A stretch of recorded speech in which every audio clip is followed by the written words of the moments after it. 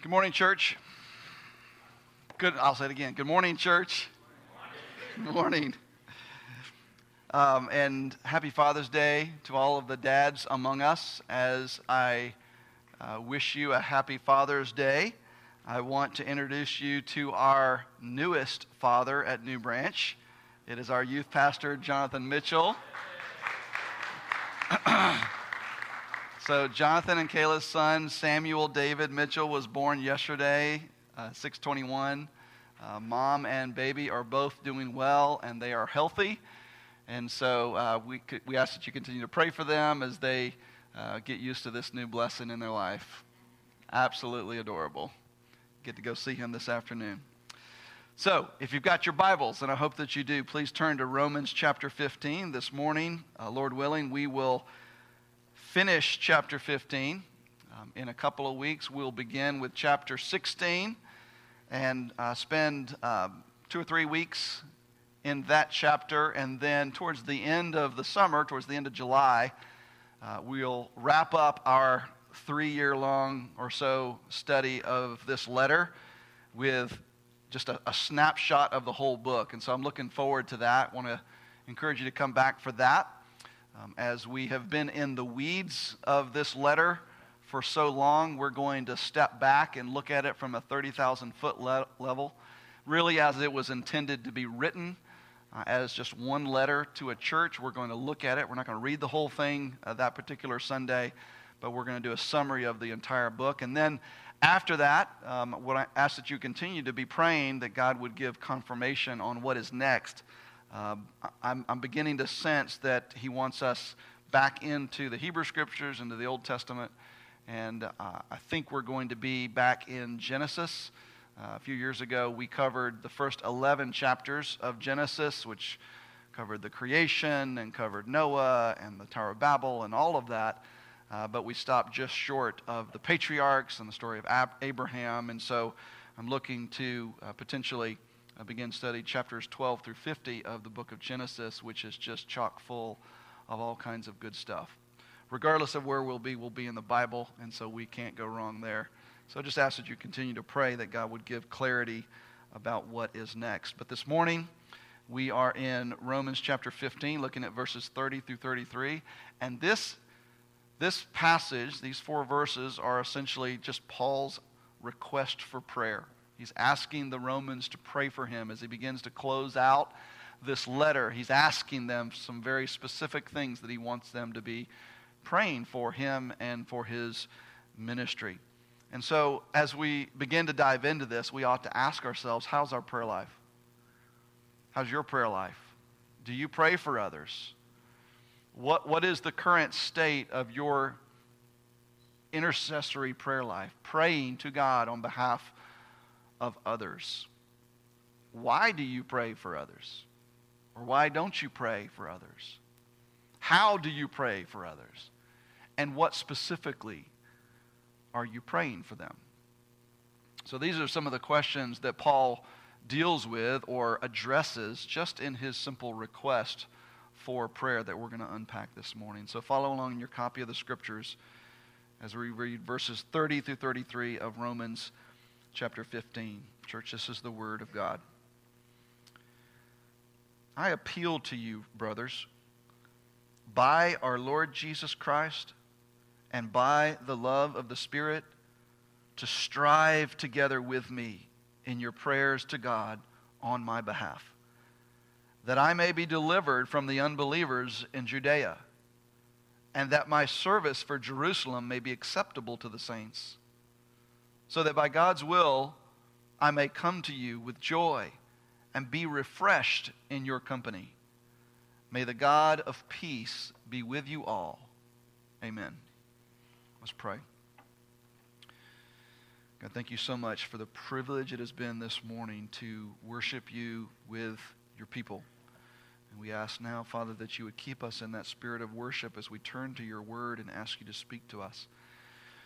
God, we ask that as we wrestle with what Paul is saying in these few verses, that you would use this passage, Lord, to make us more faithful in speaking to you and with you on behalf of one another. praying for our brothers and sisters in Christ according to your will. We ask this in faith in Jesus' name. Amen. Paul begins verse 30 the very same way, very similar way that he began chapter 12, verse 1. I appeal to you, there he said, I appeal to you, therefore, brothers. This appealing is the language of urging. It's the language of pleading, of beseeching them. He's urging them to pray. And whom is he urging? He's urging the brothers. Now, as we'll see evidenced in the next chapter, when we get into chapter 16, this word brothers, as we've seen before, is representative not just of the men in the church, but of all of those who were in the church there in Rome. This word brothers is a figure of speech that we know as a synecdoche. And a synecdoche, grammarians will tell us, is a word that is part of the whole that represents the whole. It's using part of the whole to represent the whole. It's like if I got a new car and I asked you, have you checked out my new wheels? I'm not literally asking you, have you gone and looked at the tires on my new car? I'm asking you what? Have you looked at my new car? I'm using the word wheels as a synecdoche, as a word that is part of the whole, but it represents the whole thing. The same is true here when Paul urges the brothers to pray for him in verse 30. And so the NIV is not wrong in its thought-for-thought translation of the Scriptures when it translates verse 30 as, I urge you, brothers and sisters. And so what is he urging them to do? Obviously, he's urging them to pray. He's pleading with them. He's beseeching them to pray for him. So verses 30 through 33 is essentially a prayer request from the Apostle Paul to the Roman believers. He's asking them, pleading with them to pray for him on some specific things. And so as he lays out his prayer request in these verses, he's going to teach us 4 things about prayer. 4 aspects of prayer that ought to help shape our own prayer life. And I hope and pray that it does in fact do that it shapes my prayer life, that it shapes your prayer life, that it shapes even our corporate prayer life as a church. So he talks here about, first of all, the foundation of his prayer request. Then he addresses the fervency of that prayer request. And then he talks about the intercessory nature of his prayer request. And then finally, the request itself, the request of his request. So let's look first of all at the foundation of his prayer request. What does it mean there in verse 30 when Paul says, I appeal to you, brothers, by the Lord Jesus Christ and by the love of the Spirit, to strive together with me in your prayers. That little word by means on the basis of or on account of. It's the channel through which something happens. And when we read this word in chapter 12, verse 1, we read it that way. There Paul says, I urge you therefore, brothers, by the mercies of God, to offer your lives as a living sacrifice, holy and acceptable to God. On the basis of, on account of the mercies of God, I want you to offer your lives as a sacrifice. Live your lives sacrificially for Jesus. And that appeal to live in such a way was on the basis of, or on account of, the mercies of God displayed in the gospel.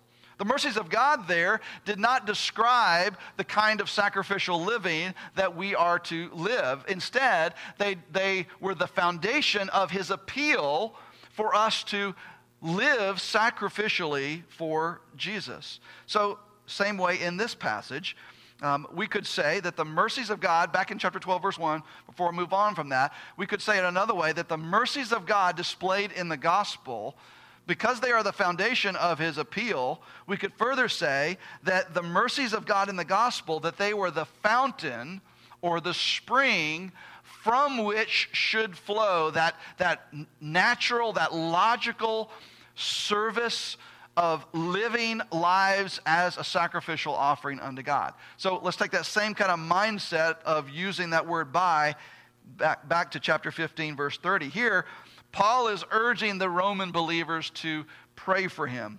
And his request for their prayer is on the basis of, or on account of, the Lord Jesus Christ and the love of the Spirit.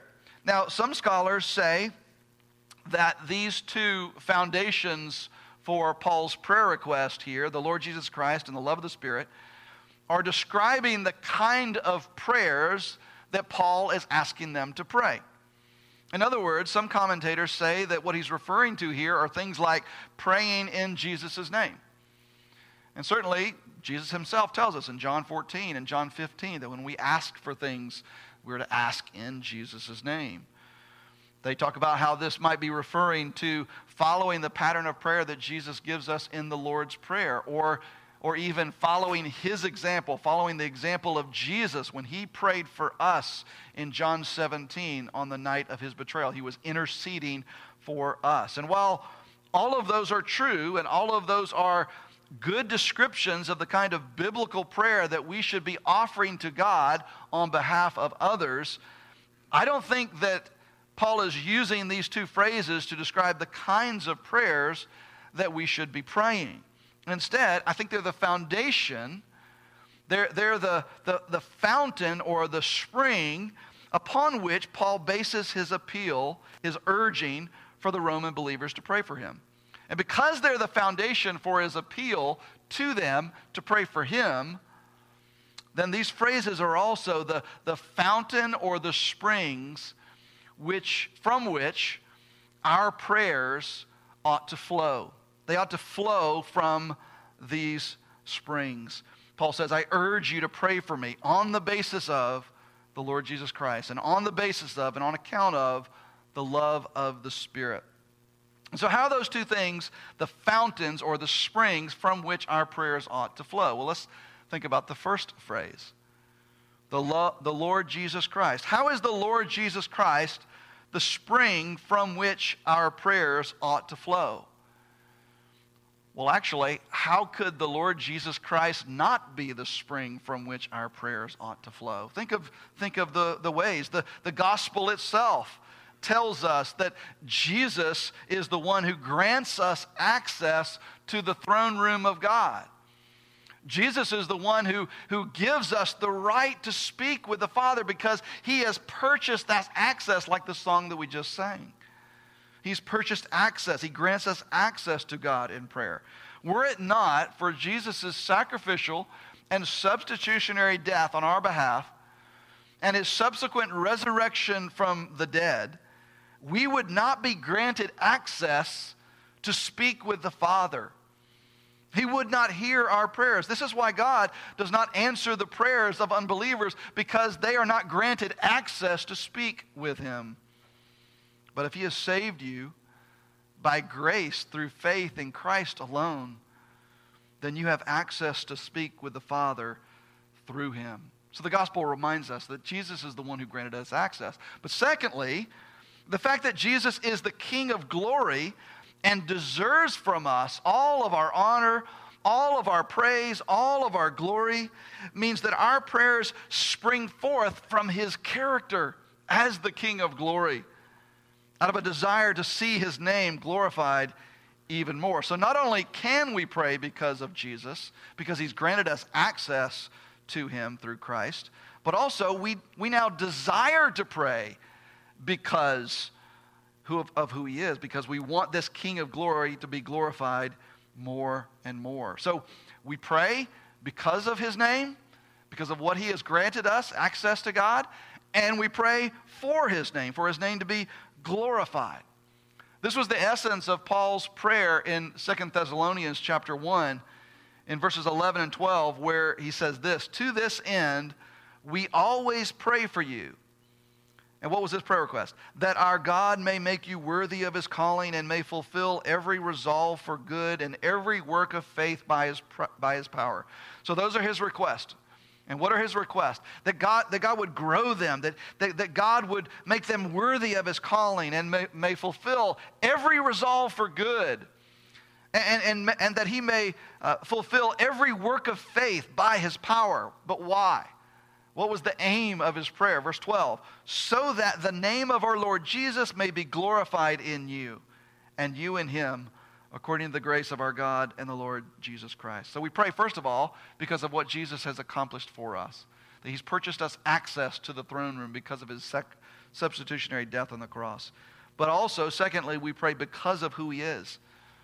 We pray because he is the King of glory. And because of that, the aim of our prayers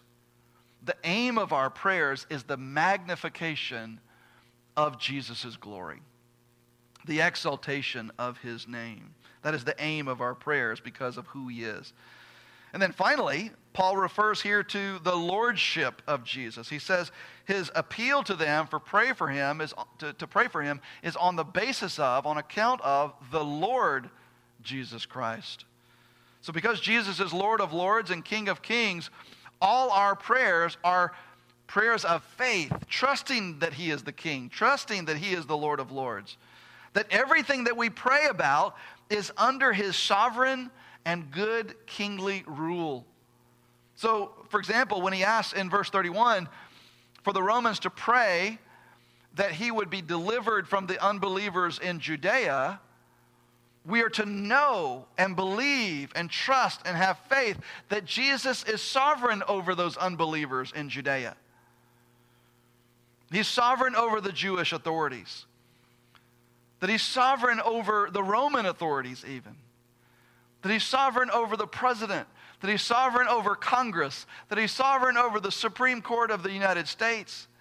That he's sovereign over nature. That he's sovereign over weather. That he's sovereign over your neighbor. That he's sovereign over your boss and over everything. And so in this sense, Paul is urging the Romans to pray in faith, knowing and believing and trusting that Jesus is Lord, that Jesus is King, and that if it is his will to deliver Paul from the unbelievers in Judea, then there's absolutely nothing that the unbelievers in Judea can do to thwart his sovereign will. He alone has the right and the authority and the power to do whatever he pleases with whomever he pleases. This is a call to trust in the sovereignty of God. So, is the Lord Jesus Christ the spring from which your prayers flow? The Bible exhorts us to be a people of prayer. And if we are to be that, then we have to press into that idea that he is the Lord Jesus Christ and all that that means. He is our mediator, as we just sang about, who has granted us access to the throne room of God. And as our mediator, not only has he mediated our salvation, but he continues to intercede for us day by day, moment by moment. He is the King of glory who deserved for us to pray that his glory would continue to be magnified and glorified. He is Lord. He is King of kings. He is the ruler of the universe. And so we pray believing that he can do anything. Anything. But then there's a second fountain that he mentions here, a second spring from which our prayers ought to flow, and that is the love of the Spirit. He says, I urge you to pray for me, to strive together with me in prayer by the Lord Jesus Christ and by the love of the Spirit. Now, I think before we go any further, kind of parenthetically here, we ought to note here the Trinitarian nature of Paul's prayer request. He says in verse 30, I appeal to you, brothers, by our Lord Jesus Christ, that's the second person of the Trinity, and by the love of the Spirit, that's the third person of the Trinity, to strive together with me in your prayers to God on my behalf. That's the first person of the Trinity. The pattern of prayer in the New Testament, if you were to do a broad study of prayer in the New Testament, what you would find is that the normative pattern of prayer, not the exclusive pattern of prayer, not the universal and only pattern of prayer, but the normative pattern of prayer in the New Testament is to pray to the Father in the name of the Son by the power of the Holy Spirit. And so Paul hits on all three of them in verse 30. He's very Trinitarian, as are we. But what does it mean that we ought to pray on the basis of the love of the Spirit? I think we're to understand this in two ways. First of all, again, the gospel of Jesus Christ is most fundamentally a gospel of love. Jesus himself, or Paul said of Jesus in Romans 5:8, that God demonstrates his love toward us, and that while we were still sinners, Christ died for us. It is a display of love. And the primary role of the Holy Spirit, not the only role, but the primary role of the Holy Spirit is to glorify the Son, to glorify Jesus. And it is the love of God that we see when the Holy Spirit does his job and glorifies the Son and reminds us of the death, burial, and resurrection of Jesus Christ on our behalf. So in that sense, the love of the Spirit is another reminder that our prayer ought to spring forth from, ought to be motivated by the love of God displayed in the gospel. But I think there's another way to understand Paul's exhortation here, to pray for him on the basis of the love of the Spirit. And that is to remember that it is the Spirit abiding in us which gives us the ability to love one another.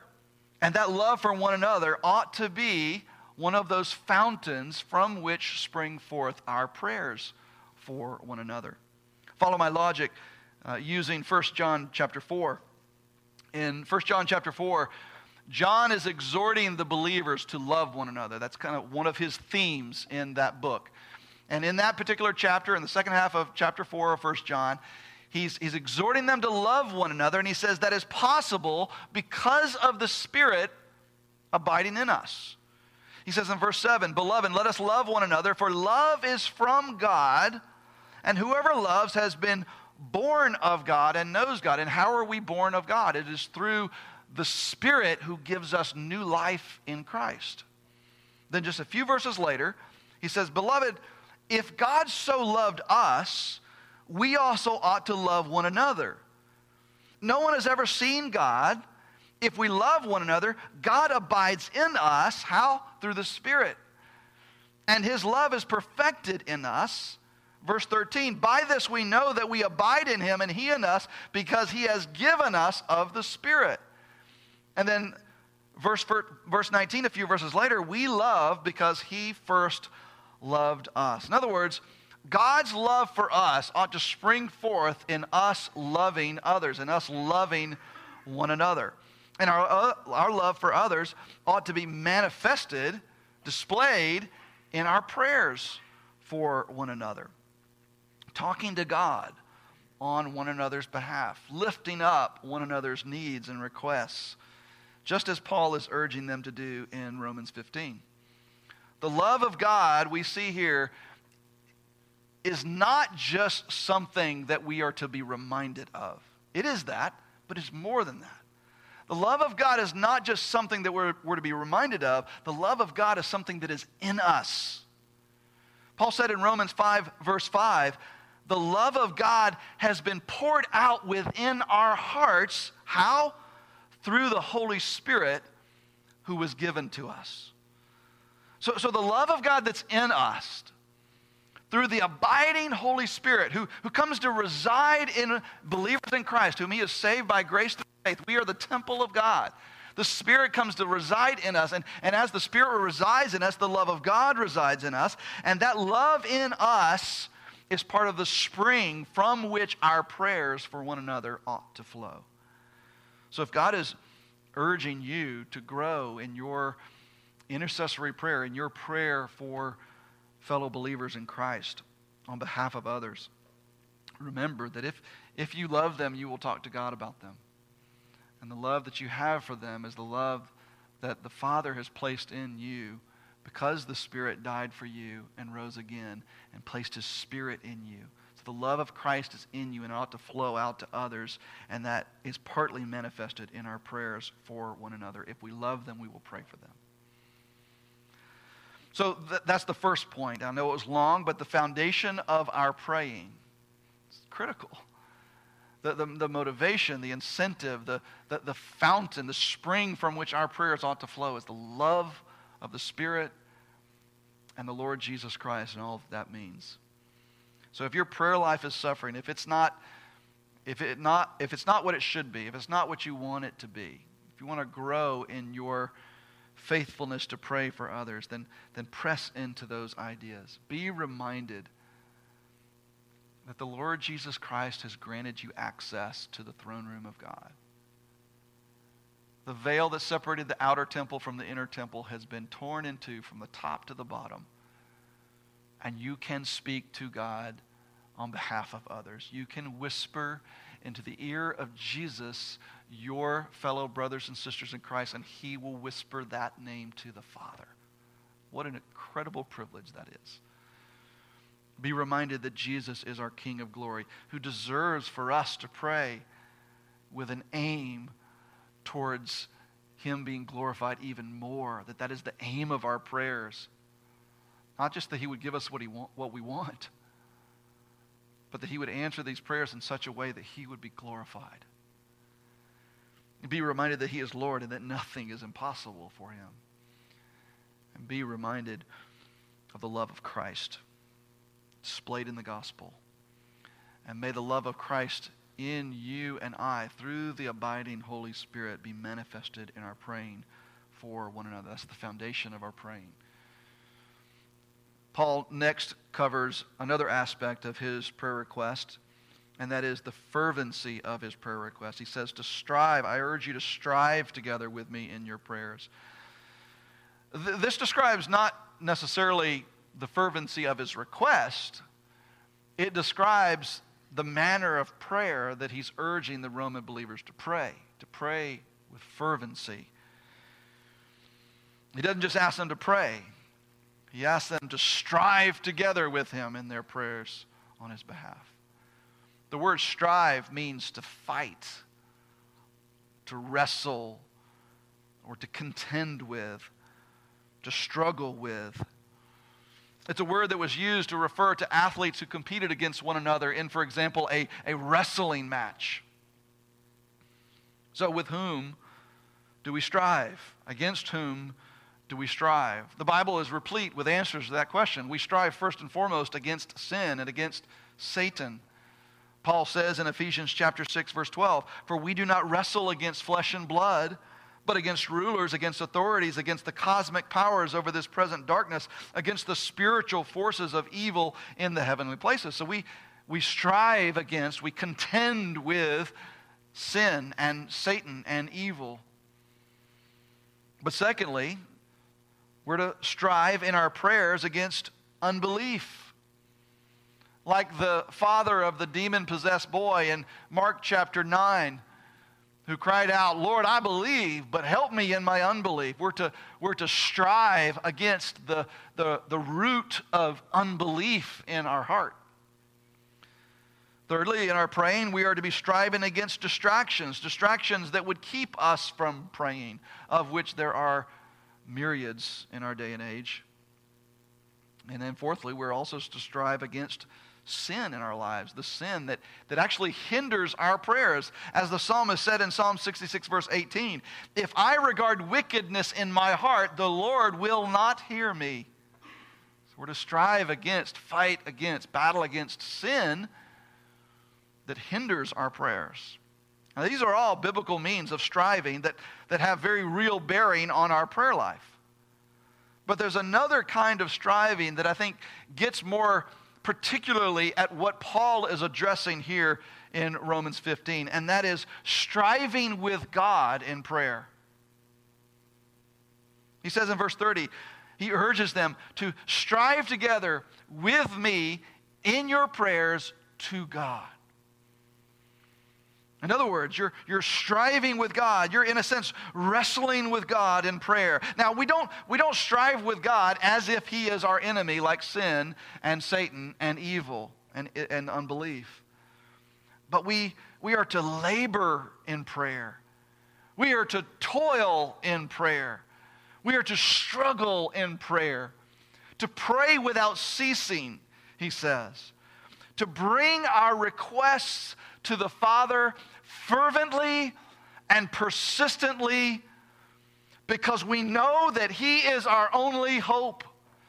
And in desperation, we take hold of him in our prayers on behalf of one another. This is the kind of struggling in prayer that Paul himself spoke of when he wrote to the Colossians. In Colossians chapter 2, he said this in the first 2 verses. He says, "For I want you to know how great a struggle I have for you and for those at Laodicea and for all who have not seen my face." What was the struggle that he was referring to here? He hadn't even seen them yet. This was a struggle in prayer. He says, "I want you to know how great a struggle I have for you." Verse 2, "that their hearts may be encouraged, being knit together in love, to reach all the fullness of full assurance of understanding and the knowledge of God's mystery, which is in Christ." He's praying for their faith. He's praying that they would be matured. He's praying that God would grow them deep in their delight of Christ and in their delight of God and in their trust of God. And then he says 3 verses later in verse 5, "For though I am absent in the body, yet I am with you in spirit." He's talking about praying for them. He's struggling in prayer for them on their behalf. In our prayers, do we struggle? In your prayers, do you toil? Is it a struggle? Is it striving, wrestling? Paul doesn't just ask them to mention him to God in passing. Hey guys, if y'all happen to remember me in your prayers, would you put in a good word for me with the Father upstairs? No. He says, I urge you, I plead with you to strive together with me in your prayers, to wrestle over this, to toil over this. There is a fervency that Paul is asking of them that is absent in my prayer life. What about yours? Does your prayer life depict this kind of toiling and struggling? This kind of praying is like warfare. It's like competing in a wrestling match, and afterwards you are just dog tired. You are exhausted. It's reminiscent to me of the kind of prayer that Jesus prayed in the Garden of Gethsemane on the night that he was betrayed, as he sweated drops of blood. Now, I'm not saying that after praying we should be sweating drops of blood, but perhaps after praying we ought to be more tired. We ought to emerge from our times of prayer. We ought to get up from our knees exhausted, as if we had just done battle. Paul says, strive together with me in your prayers. Now this leads, consequently, to the third aspect of Paul's prayer request here, because he says, strive together with me in your prayers. Paul is asking them here to pray for his ministry when he gets back to Jerusalem. And he's telling them that when you pray for me, you're on the front lines of battle with me. When you pray for me, you're struggling alongside me in my ministry in Jerusalem. So the third aspect of Paul's prayer that we see here is the intercessory nature of his prayer request. Paul urges them to strive together with me in your prayers to God on my behalf. That is how intercessory prayer works. We intercede to God on behalf of others. And when we do this, we're on the front lines with them. We're engaged in battle with them. We're striving together. We're struggling with them in their ministry. And because of this, church, intercessory prayer builds a very deep spiritual unity in the body of Christ, in the church. Because it means that we're striving together in whatever we're doing. I would challenge you to put this to the test. The next time that you're tempted to hold a grudge against someone else, against another believer, more specifically against another believer in this body of Christ, a fellow covenant member, you're tempted to hold a grudge for whatever reason, I would challenge you to strive together in prayer for them. Toil in prayer for them. Wrestle with God in prayer for them, for their faith, that they would grow in their faith, that they would grow in their delight of God, that God would give them grace in their gospel ministry on God's behalf in the church. And I would suggest to you that perhaps your bandwidth for also being able to hold a grudge against them will weaken and wane. I want to move quickly now to the fourth aspect of Paul's prayer request that we see in this passage, and that is the actual request itself, the request of his prayer request. What is it that Paul asks them to be praying for? What is the content of his prayer request? It's threefold. We find it in verses 31 and 32. He says, that I may be delivered from the unbelievers in Judea, and that my service for Jerusalem may be acceptable to the saints, so that by God's will I may come to you with joy and be refreshed in your company. So there's three prayer requests. First of all, to be delivered from the unbelievers in Judea. He's talking there specifically about the Jewish unbelievers, the Jewish authorities in Jerusalem, the Jewish leaders in Jerusalem. Because he knows that they are hostile to the gospel and that they are hostile to followers of Jesus. Secondly, he asks for prayer that his service for Jerusalem may be acceptable to the saints. Part of what he's referring to there is his very ministry, Paul's very ministry among the Gentiles, that he was called to take this gospel, this very Jewish faith, this very Jewish message to the non-Jews, to the Gentiles. And he is praying, he wants the Roman believers to be praying that the Jewish believers in Jerusalem would accept his ministry as very valid and very needed among the Gentiles. But this also is a reference to the financial offering, and I would say most predominantly this is a reference to the financial offering that he was bringing to the poor saints in Jerusalem. This offering, this collection, financial collection that he had collected among the churches in Macedonia and Achaia. He referenced this earlier in chapter 15 that we looked at a couple of weeks ago. And so here, he's asking for prayer that the saints in Jerusalem would accept this collection as what it is meant to be, a demonstration of unity and a demonstration of brotherly love from fellow believers in Macedonia. That's his second request. And then thirdly, he asked them to pray that by God's will I may come to you with joy and be refreshed in your company.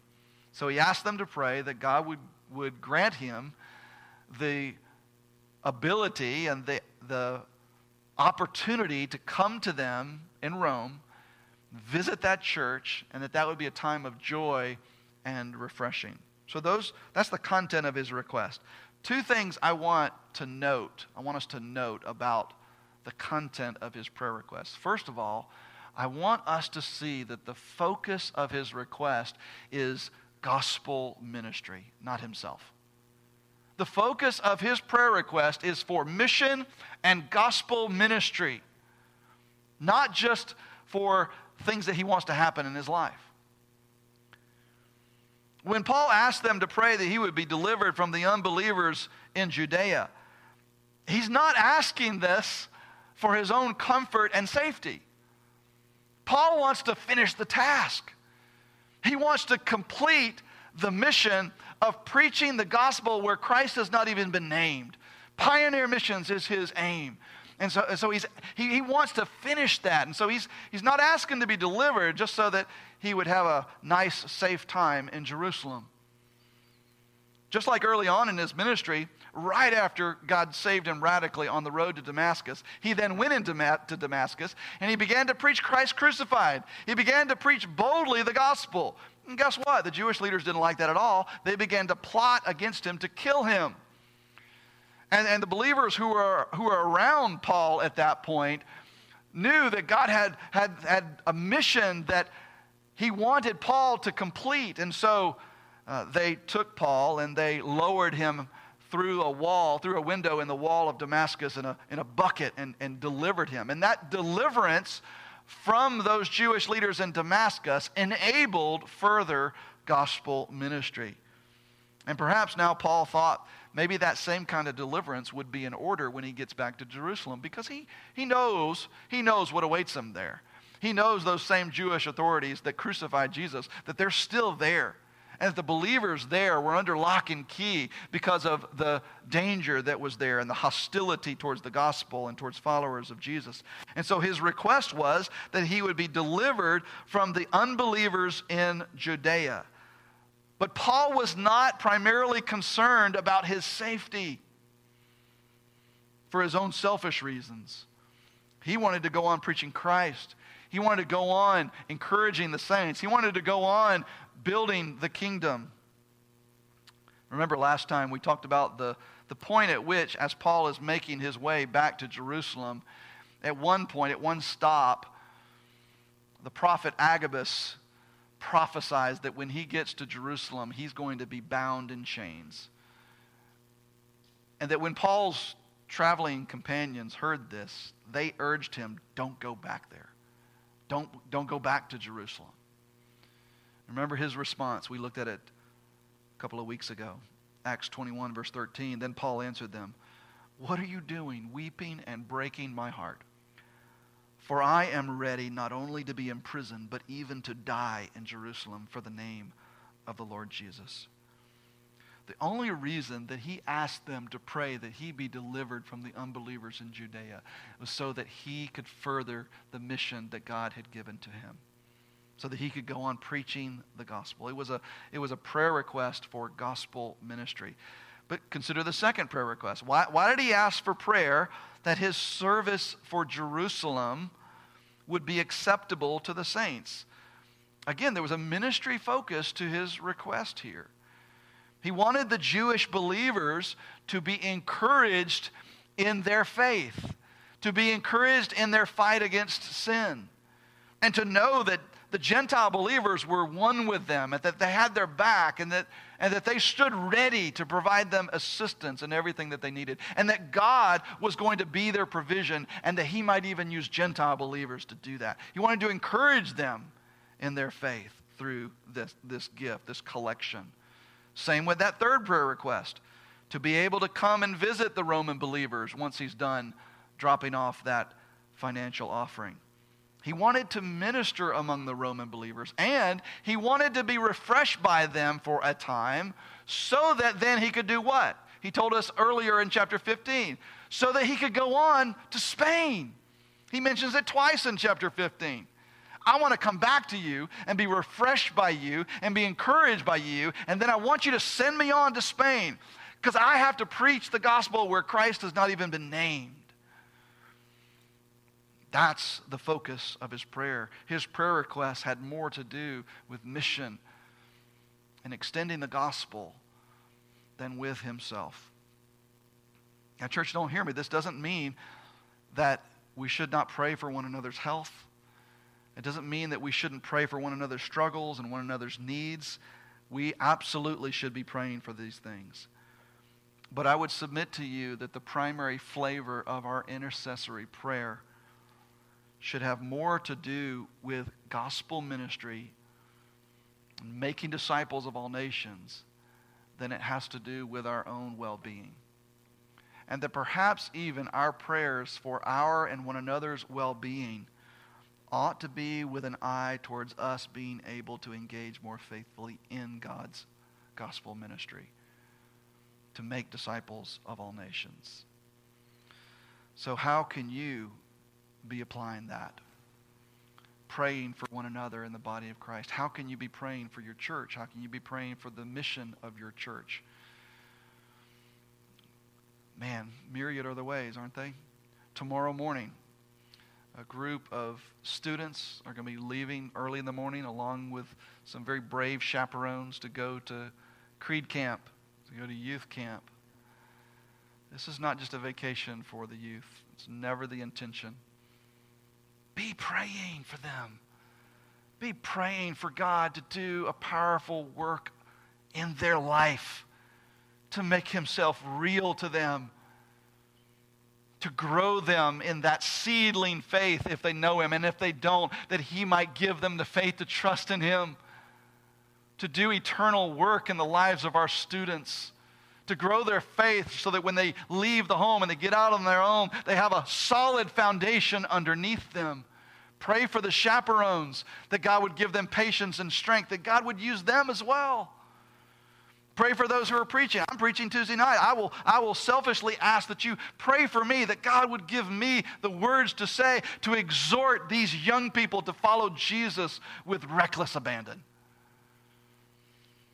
In a couple of weeks, we have a team leaving to go to Boston to serve alongside one of our church partners, 7 Mile Church in Waltham, Massachusetts, to serve alongside Kevin and Lauren Sanders. Be praying for God to use this team. Be praying for that to be an encouragement for that church in Boston as they toil the very hard soil of gospel ministry in New England. Be praying for our women's ministry as they study the Psalms this summer and learn to connect with the very heart of God. Be praying for the women's ministry as they prepare for their retreat in August. It's not a vacation. It is time that we want God to do a mighty work among the women of our church. Be praying for your church. Be praying for one another's ministry in the church. Be praying for those in your base group who are serving in a particular way, that God would use them and give them favor with God's people and with the lost. Be praying for one another as we engage in faithful evangelism and seek to bring the gospel to the people around us. Be praying for your brothers and sisters as they step out in faith to do this. This is our privilege, to intercede on their behalf and speak about them and for them to the Father. What a privilege that is. Pray for your church. Are these the things that occupy the majority place in your prayer life and our prayer life?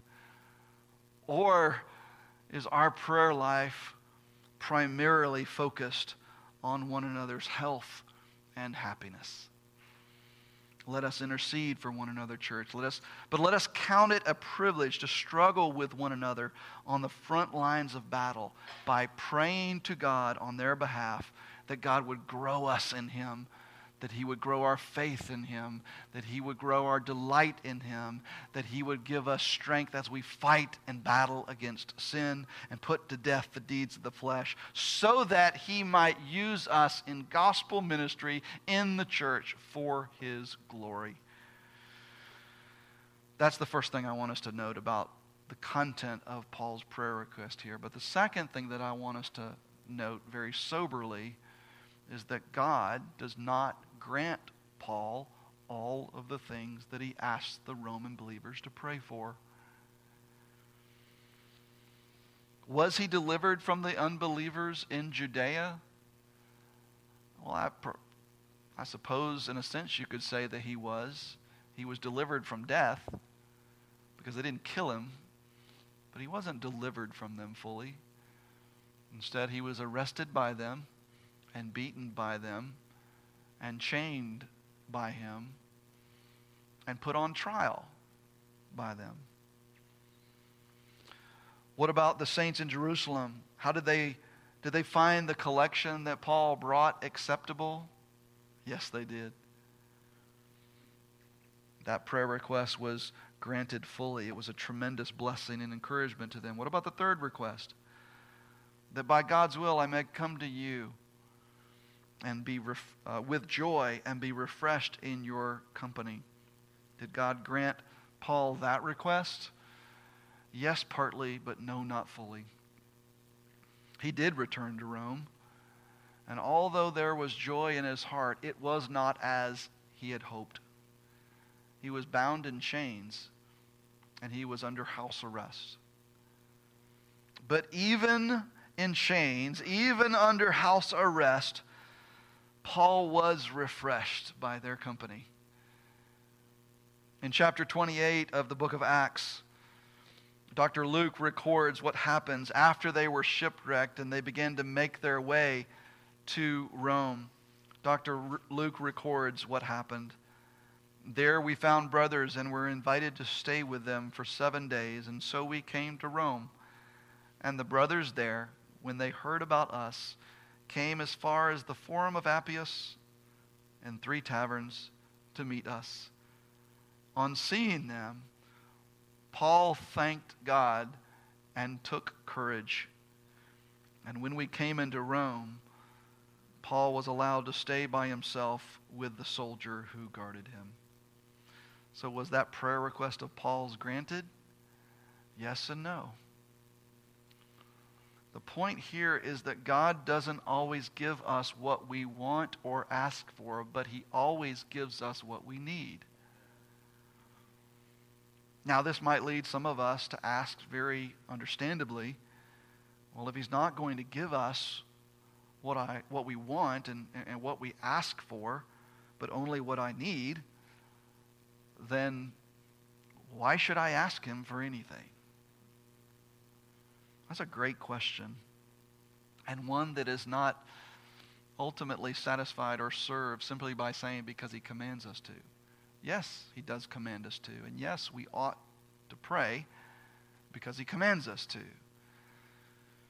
But that doesn't ultimately satisfy the crisis of faith that is embedded in that question. If God is sovereign and he's only going to do what he knows is best regardless of what we ask for, then why should we ask him to do anything?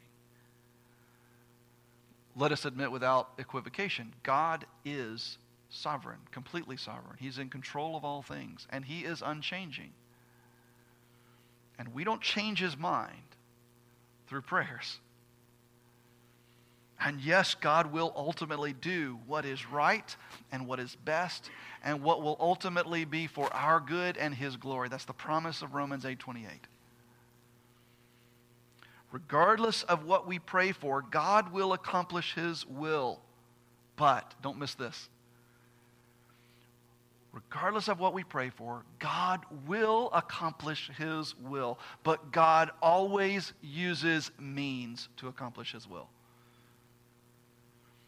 And part of the means that God uses to accomplish his will are the prayers of his people.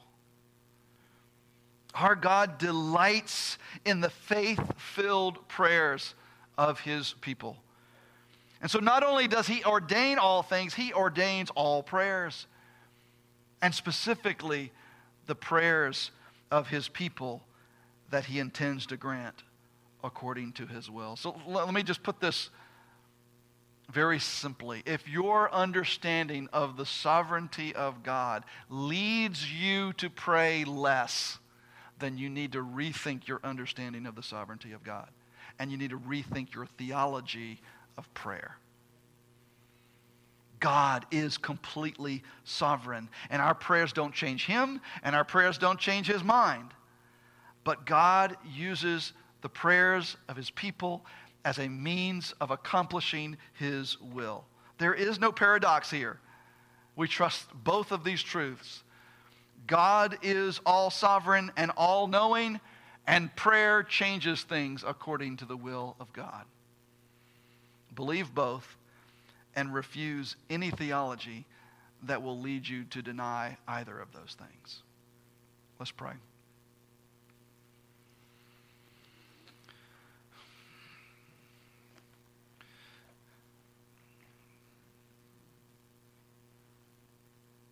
God, those of us in this room, there may be others besides myself who are convicted that our prayer lives are not what they should be. We are distracted. We are riddled with unbelief. We have sin in our hearts and lives that hinder our prayers. And yet we know that Jesus died even for that. And that he can make us faithful in our prayer life. And so God, we ask you to forgive us for our lack of prayer.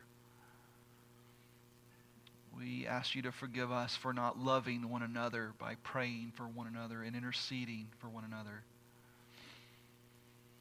God, we ask that you would grow our faithfulness in prayer. God, we ask in Jesus' name that you would powerfully remind us as we bend our knees, as we bow our heads, that you would remind us of the lordship of your Son, Jesus Christ. All that he accomplished on the cross, and all that he is the King of glory and the Lord of lords. And may the love of Jesus Christ in us through the abiding Spirit spring forth in love through our prayers for one another. What a privilege it is to speak with you about our brothers and sisters. Grow us in that in our lives, Lord. May the focus and the aim of our prayers for one another not be their